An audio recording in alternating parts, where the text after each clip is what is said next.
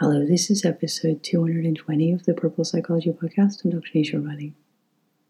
So this episode is a bit reminiscing what have I learned in 12 years. So last week marked 12 years since I first got the keys to the school. I first embarked on this crazy journey. I didn't get to record a podcast last week, partly because Dinky Dog had a major operation. He's managed to pull his cruciate ligament, and he's probably the world's worst patient. So having him snarling in the background is not really conducive to recording podcasts. I get asked a lot of stupid questions about starting a school. How did I do it? And the simple answer is I went to IKEA, bought some furniture and rented a building. And I went back to my experience in theatre to seek out my first teachers because they would be facilitators rather than teachers. And I was very interested in creating the group dynamics in the room, which I learned an extraordinary amount from. I always describe setting up the homework club as setting up a lab space to prove all the wacky ideas in my head. And the other question I get asked by people is how many people have I worked with? And it seems strange for people that I don't know. And part of the reason for that is that I stopped counting because I take clients on for life. There was a certain point where it just felt like an overwhelming burden to have that many people to hold. And I always describe my clients as being a bit like balloons. So the ultimate aim is for me to hold so many balloons at a time and for me to be able to let go of them and for them to fly off and to have no need of me. There's a sense of that being very unconditional, which really matters to me. And yes, some people have become hugely close and stayed hugely connected. But in many cases, people have just flown away. And they bring new people to me all the time. And I'm really delighted when they come back and they actually tell me how they're getting on unprompted. I think it's one of the biggest joys for me to get emails, 10 years on to tell me how people are doing and the impact that it's had on their lives. It is lonely sometimes, and I miss the school, but there was a sense after a number of years that I needed to almost contract in order to expand, and that every time I did an interview on the radio, I would get a lot of messages and phone calls afterwards from, first of all, very rural parts of Ireland asking me to support their children, and I had to develop a way to do that. And so that made me think outside the box and think outside of physical premises. But I miss standing in the hall. I miss the energy of it. I miss connecting with the team every day. I miss listening to the joy and the happiness and the expression. I always talk about this school corridor principle that, when you go into a conventional school, you generally only hear one voice from a classroom, that of the teacher. And I loved listening to everybody's voices and the laughs and the jokes and the banter and the connection where people were explaining ideas to others in the class and rotating and moving the furniture around and dismantling the place and, coming out to the hall to get this and that to construct whatever. There was such a buzz to it. It was such a different concept. Like if I stood in the hall and I could only hear one voice, I was like, the class isn't working. And I guess 12 years on, I always tend to be in a very reflective space at this time every year. I'm kind of like, okay, where am I at now? And what have I learned?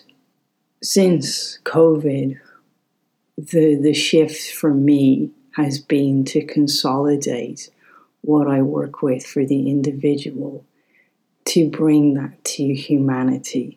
And many of the people who've been listening to my podcast since the beginning talk about the big shift between supporting the individual to this is actually what's wrong with humanity. And I guess there are some very good examples that I start to think about. The breaking negative patterns and cycles in homes, and in turn breaking those negative patterns within humanity. Some of the ones that I've been focusing on recently and really thinking about are the ideas of the roots of self-harm and eating disorders, the big impacts of child abuse, even what I've learned from working with people who've murdered people. Split personality disorders has become a kind of a hidden specialty for me over the last few years. And I've talked about this before, that increasingly I seem to be drawing more and more darkness to work with. And that feels mainstream in humanity, which is incredibly worrying. But I think a lot of people get bogged down in maybe working with the details in those conditions and focusing on the nitty-gritty of what's actually happening in the individual case and the individual pain.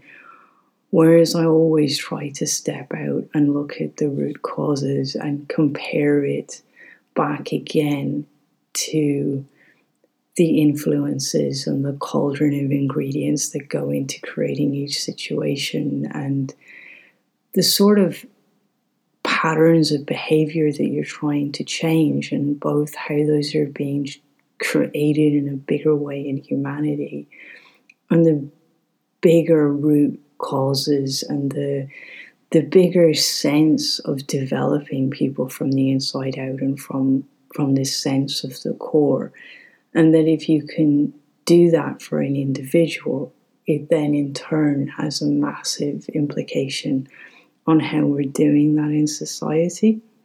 And so I suppose that's probably been the biggest shift for me in certainly in recent years, in the last 3 years since I started writing, is to realize that a lot of what you work with within the family and within the environment, I think a lot of people thought that when I set up Confidence Club from the Homework Club, that it was about just that, about confidence.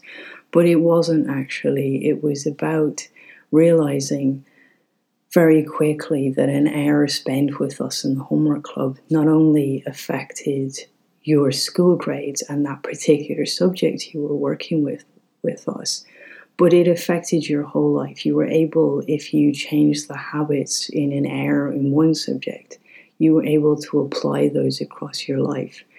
And you were able to approach everything differently, from your family to being able to go back to the clubs that maybe you had dropped away from, or to excel at sports, or to find talents and to put yourself out there and to do better in all of your subjects in school. And I think one of the great things about the Homework Club was that there was a sense of our work being validated by external people, because they were going back to the school system every day and they were seeing the validation in their school subjects and in their performance changing outside of us.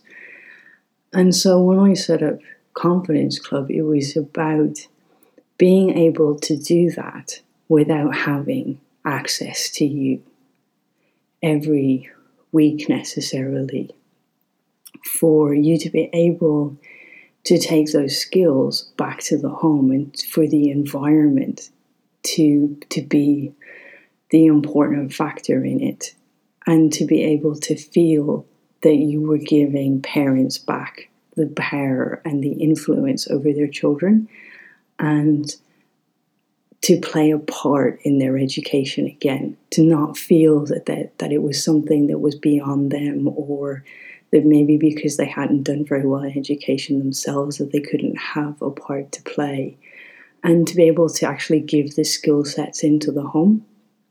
And so I guess the next step is to be able to take those patterns and those skills and to be able to give them to humanity as a whole in a bigger context, and to give them to many more situations and many more people who have an influence in people and a sense of having to work with people and to mediate and to facilitate all sorts of groups of people and all sorts of campaigns and causes, and to really forward that on. So yes, that's probably a concise sort of journey of 12 years and the last 3 in particular for me, and a lot of what I've been reflecting on this week. So thank you.